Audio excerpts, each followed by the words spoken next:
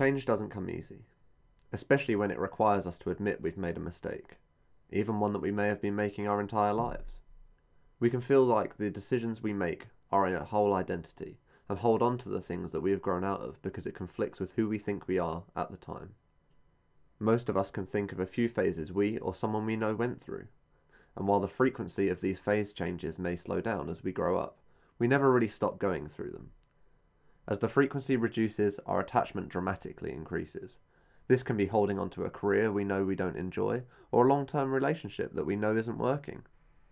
And as we get older, it only feels like it becomes harder to change, that we don't have as many opportunities to make new friends or start a new hobby, maybe because of your current commitments or because you don't feel like you have access to those kind of environments. When you're at university, you're going to have a lot more access to different groups of people that are doing different kinds of things that you would normally have exposure to. So it's easy to kind of, meld into a new group or pick up a new identity. Whereas when you're an adult and your whole career and all of your friends, your family, all rely on and expect you to be a specific kind of person, change can become really difficult.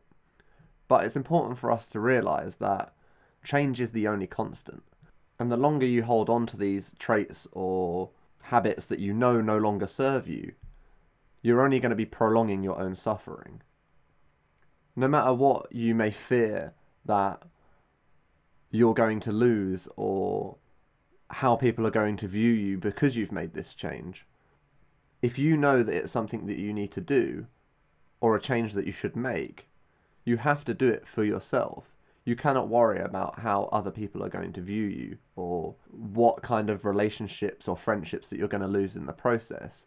It's important that you focus on your own growth and prioritize that, which sometimes can feel impossible in especially today's society where everything feels so permanent, whether this be the things that you've said on Twitter or what you were doing last year on Instagram.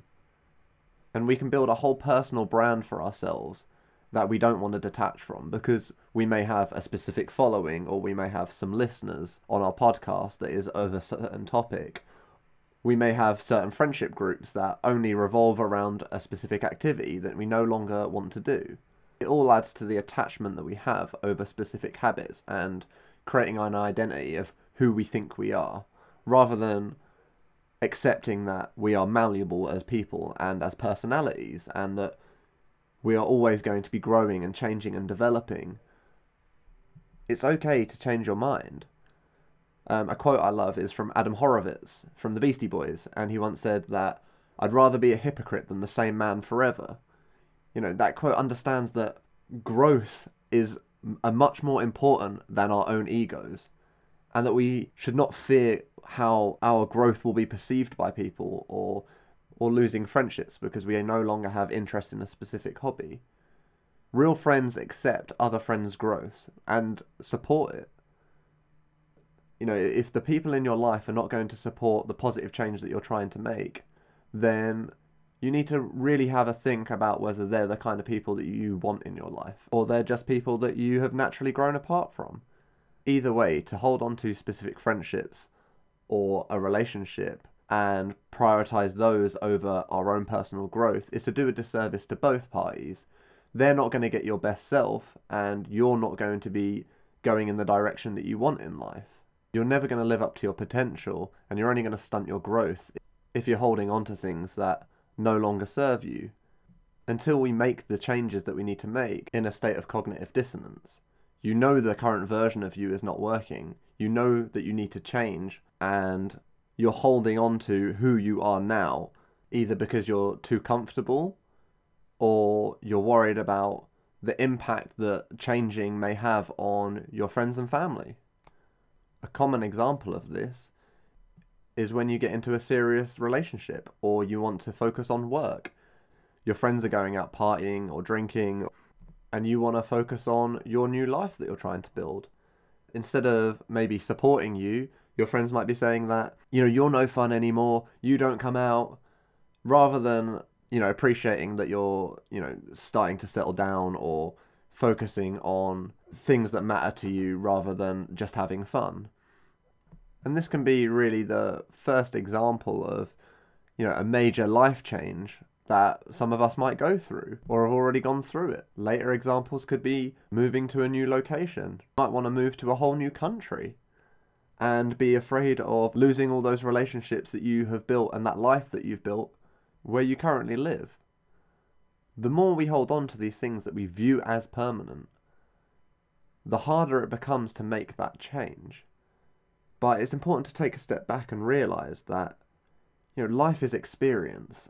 You cannot live the same life forever. It's not going to fulfill you. It's going to be incredibly boring if you just stay the same forever. But too many of us let this identity that we've built up prevent us from doing what we really want to do, or risking something that we may want to pursue, or creating a new life, doing something completely different.